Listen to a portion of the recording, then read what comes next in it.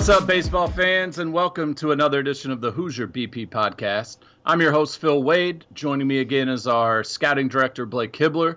I also have a special guest today that we're going to bring on, our recruiting essentials guru, PBR North Carolina scouting director, Brandon Hall. Today's topic is going to go over the new NCAA legislation that was passed last week. The Division I Council approved some new recruiting legislation that's supposed to go into effect next year, basically trying to regulate the recruiting process that's sped up, considerably over the last few years. So going to talk about that, bring on Brandon, get his thoughts and his opinions. So why don't we just go ahead and jump right into talking with Brandon. Thanks, Phil. Yeah, I'm joined by recruiting essentials extraordinaire, Prep Baseball Report, North Carolina, Brandon Hall. Brandon, if you could, why don't you tell us a little bit about yourself and we'll get going. Yeah, no, exciting to be on here with you guys, and a lot of buzz in the industry on what you guys have done with this podcast, and hopefully I can just add to it a little bit and not take away from the extraordinary job you guys are doing. But I was I coached in North Carolina at Division I level at two different schools for approximately 20 years, and was a recruiting coordinator for about 15. Had the chance to start here in North Carolina with Prep Baseball Report a little over 18 months ago, and so we're off and rolling here, but still in the infancy stages. And the recruiting stuff that we're doing is something that is kind of a reboot with recruiting essentials. And a former recruiting coordinator, been doing it for a long time and done a really good job. And they brought me in and asked me if I wanted to kind of pick up where it was left off, and we've been able to roll with it from there. And it's helped that the NCAA's kind of continued to make changes, make adjustments, and you've had the basketball scandals going on, you've had football stuff going on, so there's constantly things to talk about in the world of recruiting, even if it's not inside baseball, things that are affecting what's happening with baseball as well. And for our fans that don't know, I'll cover kind of where you can find recruiting essentials. But on our website, Brandon writes a feature under the tabs More for recruiting essentials. We cover everything from NCAA rules to questions that should be asked on your visit. What kind of scholarship money should you expect if you do commit based on position. So it's an awesome feature. I strongly suggest everybody download and get connected in that and read those because there's a lot of information that just helps parents understand the recruiting game. Yeah, it's one of those things, the way we've gone about it is it can be very technical. It can be very bullet pointy. At times we've tried to make it a little bit more personal with stories of things that I experienced as a recruiting coordinator. And I think one of the things families and people will find is the ability to relate to what's happening, because as doing it for 15 years, and you guys, you and Phil both are around it, and you see things happening on a daily basis. Well, from a family standpoint, you go through it once, maybe twice, and by the time you're done with it, that's the first point you feel like you have a grasp of really what's happening. And so you're getting some insight from the other side of the field and kind of what college coaches are thinking and what we're going about, what our role is, because I think sometimes lost in this is, yes, it's a big decision for the players, but it's how college coaches are paying their mortgages. And so it's a very big deal on that side of the desk as well, and that's why sometimes it feels very businesslike, is because it is. And we tell our parents all the time, like, you got to understand, these guys are way more prepared to do this than you'll ever be. Right. So the more information you can arm yourself with, the better chance you have to get a good deal for your son and to figure out the best fit, because ultimately it's about making sure the athlete is in the right situation for him. Right. Well, we brought you on because the NCAA dropped what seemed to be a bomb on baseball, and the more we analyze it, the more we figure out what is going on. So wanted to talk to you about this new rule. Our understanding of the rule is essentially guys can no longer take unofficial visits before September 1 of their junior year and have contact with the athletic department, and they can no longer get free tickets to go watch games. Go ahead and summarize that and tell us how this rule is going to affect baseball in the recruiting world. Well, it's already started. Just talking to some contacts this week when I've been out watching games. I was actually on a college campus this past weekend watching some college prospects. Guys are freaked out from a college standpoint as they're trying to figure out. But one of the things that's happening is you've got a lot of colleges trying to fit in visits, because the first aspect of the new rule is the juniors and sophomores and freshmen are only going to be able to take visits, unofficial or official, starting September 1. So if you're a 2020 or you're a 2021, if you take a visit this week, you're fine. If the rule passes as soon as it meets with the NCAA's board of directors next week, then those are done until September 1 of your junior year. So you have schools immediately trying to fit all that stuff in. The part I did like, moving the official visit date back. It used to be as you started your senior year. Now it's September 1 of your junior year. You can start going on official visits. The way that's going to change things is, my last 10 years at University of North Carolina, Charlotte, I don't know that we brought a high school player in on an official visit unless he was committed to us, because things were moving a little bit faster. And, we had most of our guys committed before they started their high school season. So now as juniors, we're going to be able to bring them in. They're going to be able to pay for their visits. We're going to be able to put them up in a hotel, allow them to be around the program for a couple of days, and make sure we're taking care of that bill so the families aren't having to pay for it. With the other limitations in contact and then allowing that, the hope is more juniors will wait until they've started that junior year of class to start really looking to see where they're going to go to school and taking those visits. The biggest piece in all of this really is a lack of communication. Right now,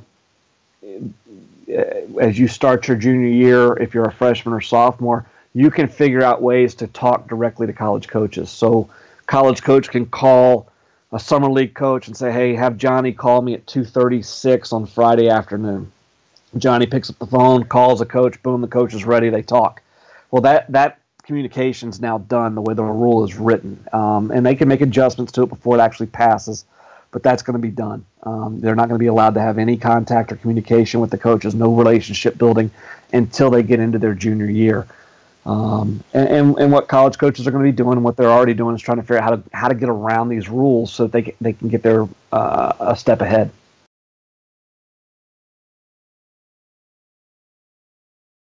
How do you break it? I mean, if you're the college coach? You're used to living this and used to try and figure out ways to bend rules. What's the first thing that jumps out? What's the first loophole?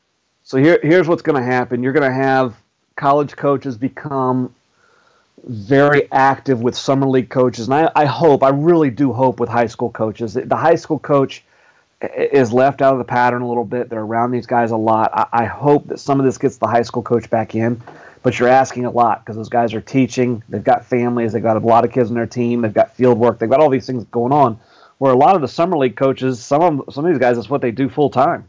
They're making enough money off of the player entry stuff that they coach, and that's all they do.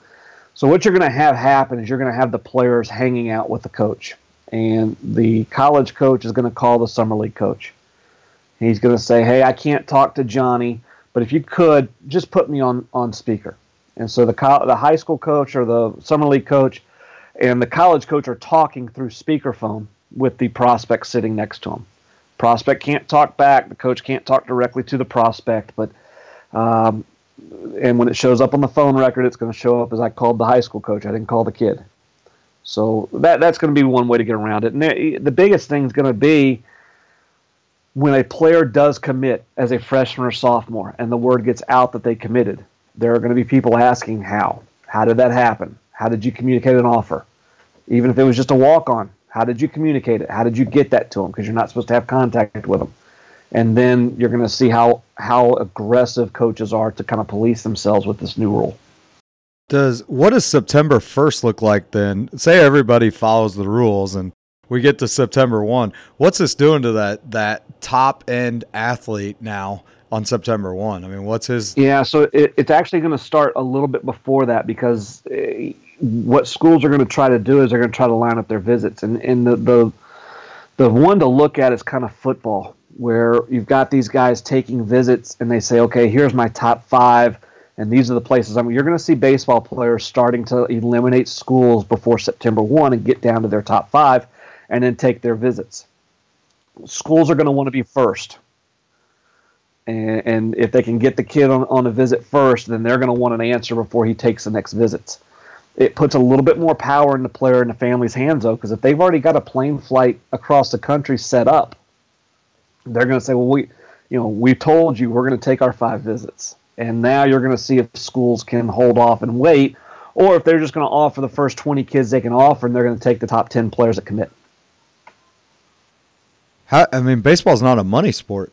How is baseball going to afford because it used to be that you were only bringing the kids that were already committed onto campus. Right. How are they going to, does that affect recruiting in any way, shape, or form, or how they recruit? Yeah, it's a great question. It won't affect the top end. The SEC, the ACC, the Big 12, the Pac-10, there's the Big 10. There's not a need. You're only allowed to bring in 25 official visits in 1 year anyway. That rule may be adjusted as we get into this, but 25 official visits on a year, and really it's a regional sport. Even national teams recruit heavily in their region, so some of those costs will be offset just because the kid will be a little bit more local.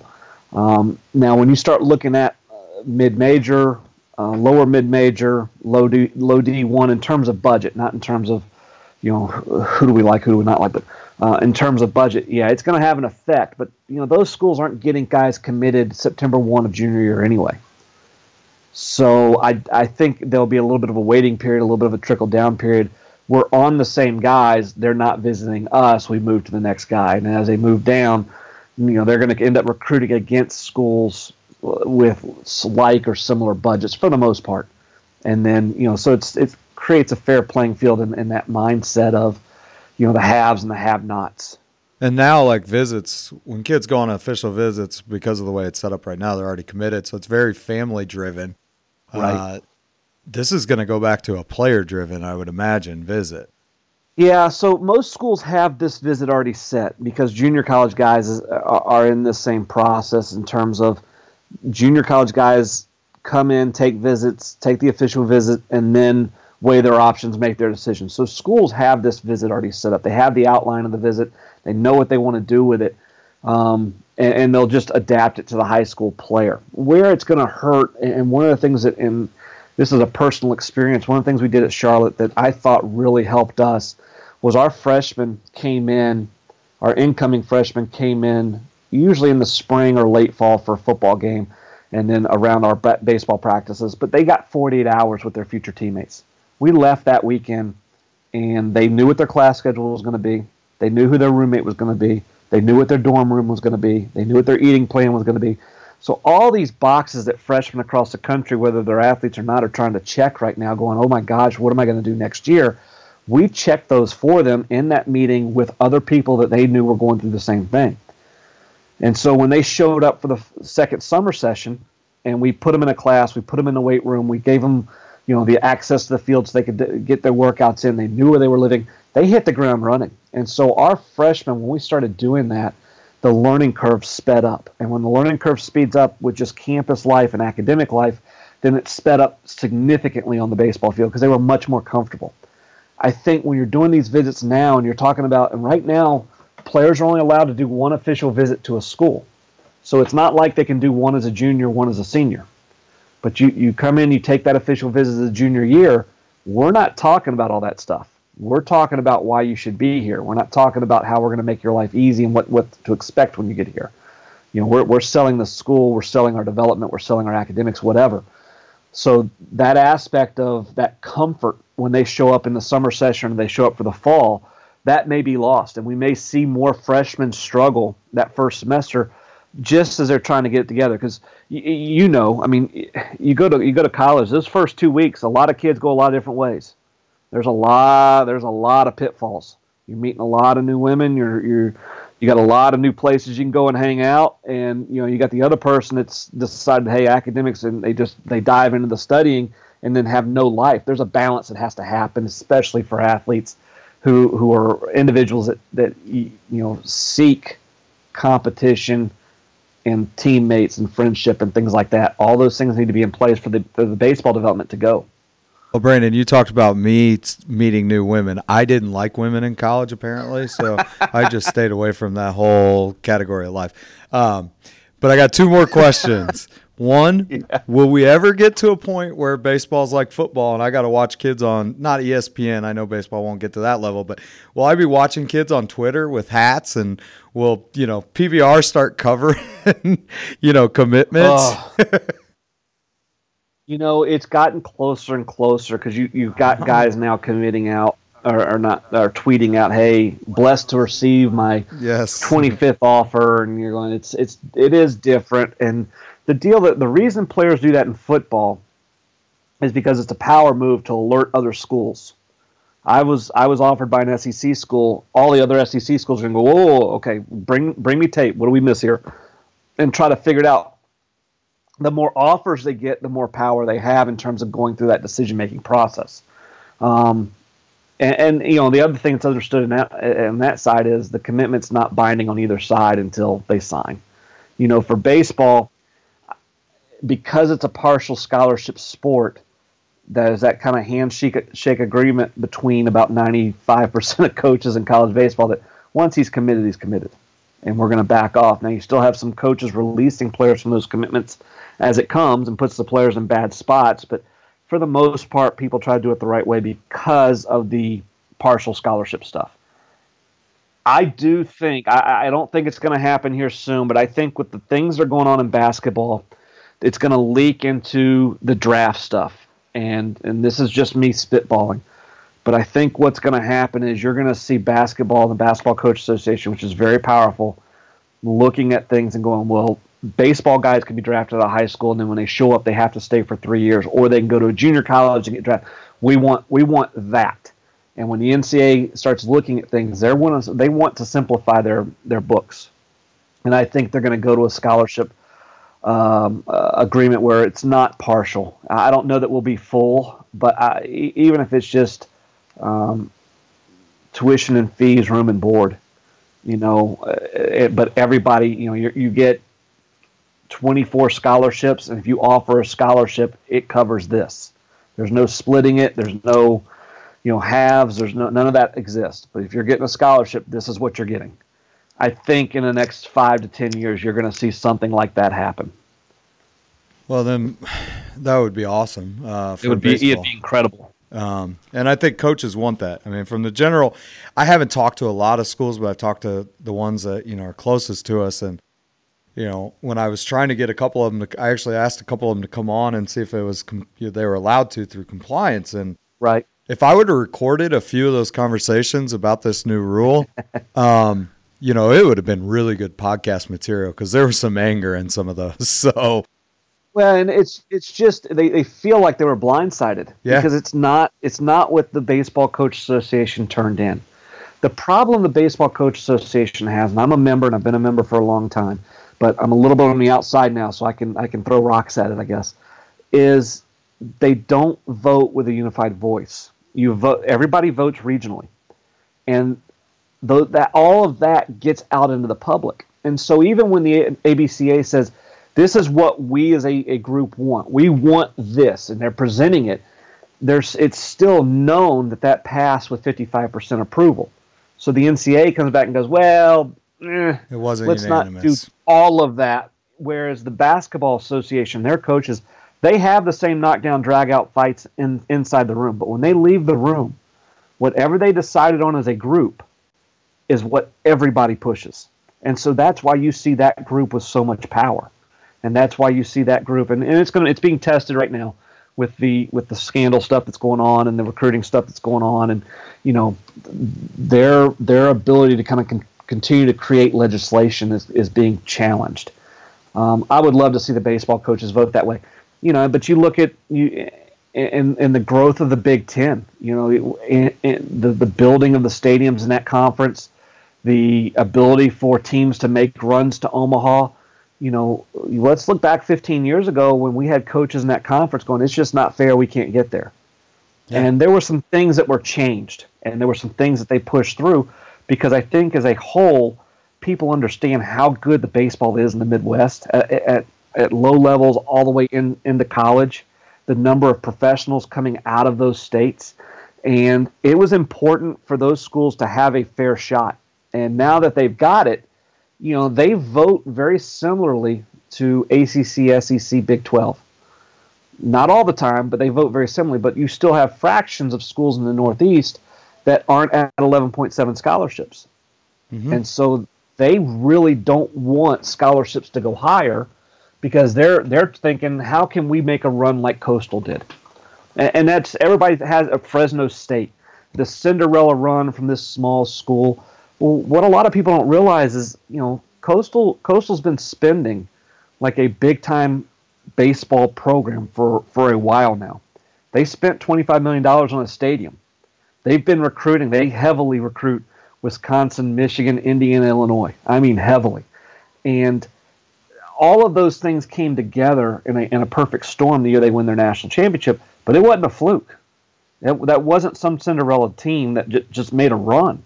That was a Butler-esque baseball team. It was a team that had been knocking on the door of the Final Four for a while, had NBA-type prospects for a while, and then, boom, got in the right bracket and made that run and got hot at the right time.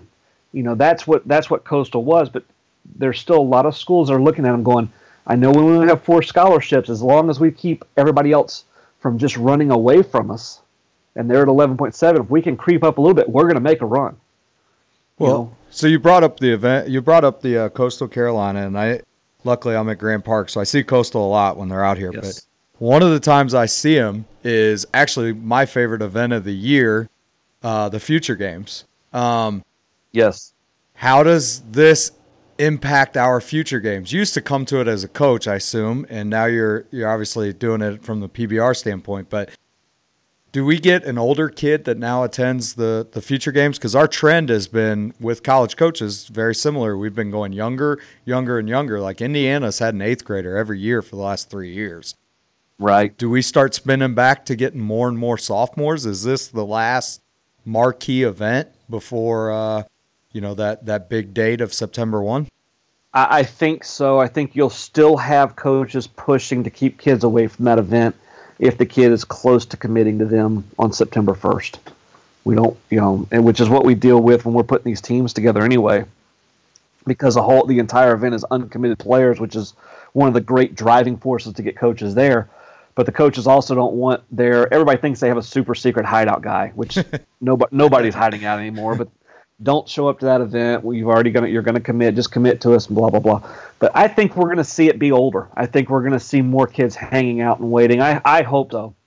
A lot of these rules, when you start going online and reading, baseball was in the mind, but softball committing a 12-year-old, softball committing a 13-year-old, that's what started and jump-started some of this stuff, and their coaches association. But it was one of those deals. The NCAA doesn't want to make rules for one sport. Right.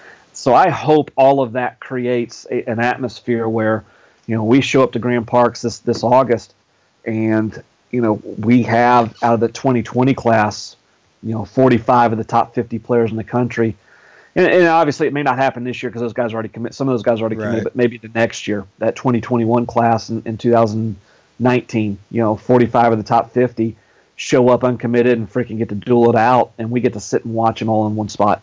And then the other part of this rule that Phil and I have actually talked about more than I think most has been the 2 fall games. We're really interested, especially in the Midwest. Like, we don't get great weather in February 15th when they start the season. How do you see those fall games kind of playing out? That was a huge deal, and we actually, my last several years at Charlotte, we had struggled in North Carolina, and we have good weather. I mean, in January we were in the mid-70s for most of January as the guys were getting their arms going. Down in February it dropped, but we struggled to get to 56 games because if you have a rain out now, it's hard to make it up. You just don't have time.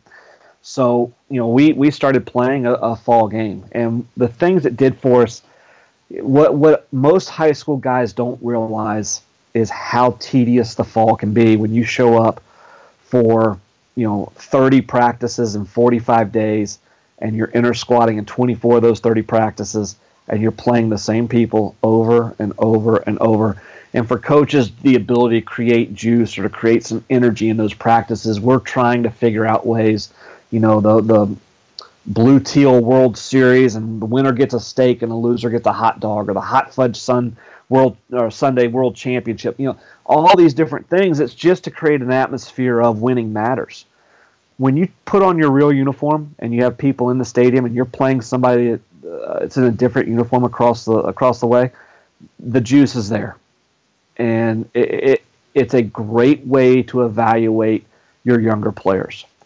And so I think it's a great deal. I think the other thing that's already started to happen, talking to college coaches this week, is you've got schools that are planning these games on Friday nights prior to a Saturday football game. Yep.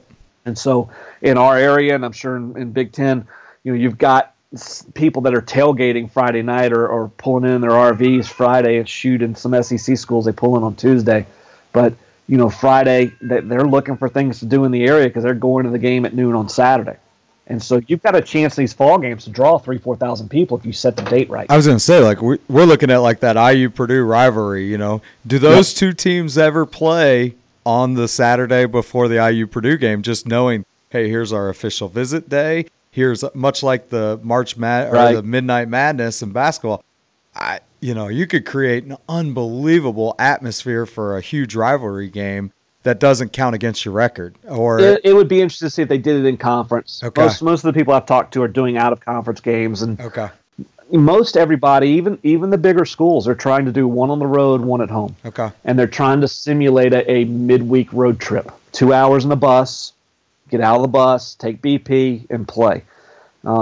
Just because, again, it's different than what a lot of younger players have done. Although some of them may have gone and get up at 4 in the morning and drive into Grand Parks for your 1 o'clock game, teed up and play. But it's a little bit different, as you're a freshman in college. And then I think I appreciate it. I get really intrigued by the rule. Not excited, that's a bad word, but intrigued just to figure out, does it slow it down, does it speed it up? But I want to get back to the recruiting essentials piece and really get your take on. You write these. Help our parents out. What if you had to pick 3 articles or 4 things for them to focus on? What would those articles be, or what recommendations could you give our parents? Yeah, so we started this, I think it was, end of March, early April of 2017. And so if you go to the Recruiting Essentials tab under the More button, all of them are listed chronologically with the newest one at the top. So just scroll down. One of the first, the second one I did. The first one was just, hey, here I am. We're going to reboot this. We'll see you next week. But the very next one we did was the science of scholarship management. And it gives players and parents an in-depth look into how coaches are managing rosters. And one of the things that we did with our young assistants, our volunteer assistants, our student assistants, anybody that came into our office that was working, was going to be around recruits, was going to sit in on those meetings. They had to go through a process where they filled out a roster. And you're going to get 27 scholarships. The minimum they can be on is 25%. I'm sorry, you're getting 11.7 scholarships and 27 roster spots with scholarship money getting allowed to be applicated to them. And build your roster. Show us your roster. How many pitchers are you carrying? How many pitchers are going to be on money? What's your shortstop on? What's your backup shortstop on? And you build this. And then what was fun was our staff, especially the ones that have been there. Our head coach has been there for a while, myself, and then a second assistant been there for a while. We sat in a room for 2 hours and would just tear this person apart. What are you doing? You're not getting to a regional with this roster. What are you thinking? There's no right answer, but the ability for a family to sit down and say, okay, let's build a roster, and then be honest with yourself. If you're a right-handed hitting corner outfielder, and you're not showing the ability to hit for big time juice, which puts you as a pro prospect, is there money available? Maybe not. It's just, how do people manage their rosters? And one of the things we did in that article is we built 2 different rosters. One where a school is going to spend the majority of their money on their best players, and they're only going to have 21, 22, 23 guys on scholarship. The other one, we're going to spread the money out evenly. And you can look, Team A versus Team B, we're going to match up on Friday. My guy's got 80%, your guy's got 45%. Doesn't mean he's better, but across the board, if I stay healthy, that team's got more pro prospects ideally, if you're spending your money the right way. As we got into it, the next couple articles we did were just how to communicate with college coaches. how to email, how to phone call. One of the things I really would like prospects to take time to do is learn to be good on the phone. Like with you and Phil doing this podcast, it's better and better every week. And you guys are pretty good out of the chute because you have great personalities. But every week you do this, you find that niche, you find that rhythm. The more time these guys spend on the phone, the better they'll be on phone calls. So, let's think about, and if parents are listening to this, let's think about your player. Are they texting you or are they calling you? Are they texting their girlfriend or are they calling their girlfriend? Are they Snapchatting them? Coaches aren't going to Snapchat players. Snapchat's a bad word around here right now.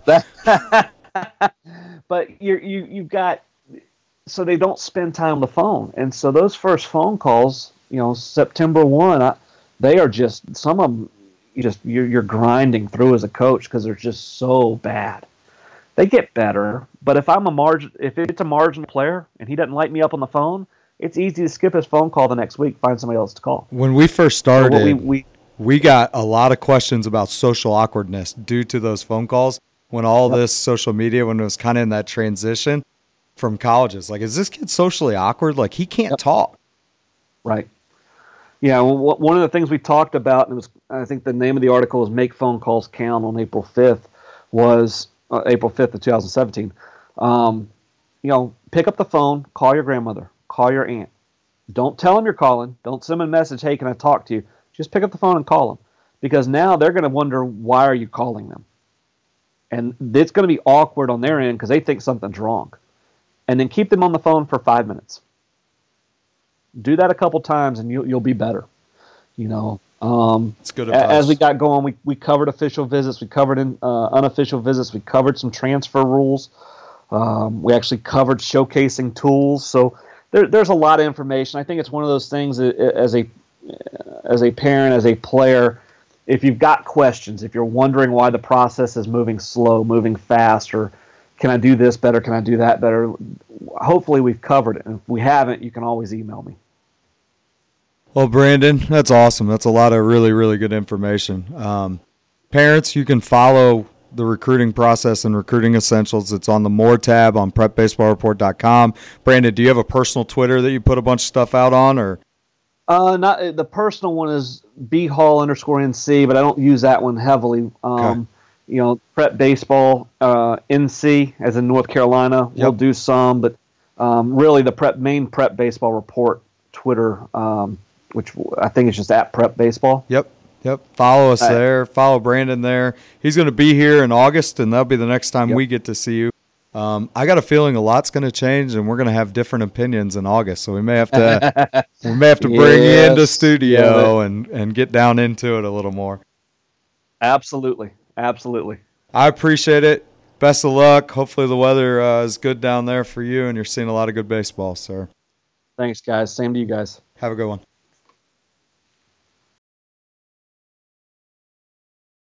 Well, that was awesome stuff. I feel like we could have asked a lot more questions, got a lot more in depth. It would have lasted another probably 2, 3, 4 hours. Way too long for our podcast. We're trying to cut it down anyway. Our goal was 20 minutes. His interview, he went for 30, which was awesome because there's a lot of really good stuff in there. But I was going to say it. We cut them off short, honestly. Yes. Only less than 30 or so minutes. So, as we mentioned, you can find all that stuff online at prepbaseballreport.com under the More tab. Find the Recruiting Essentials section. Continue to follow us on Twitter at PBR Indiana. Also on Instagram at PBR Indiana. And we will see you guys next time.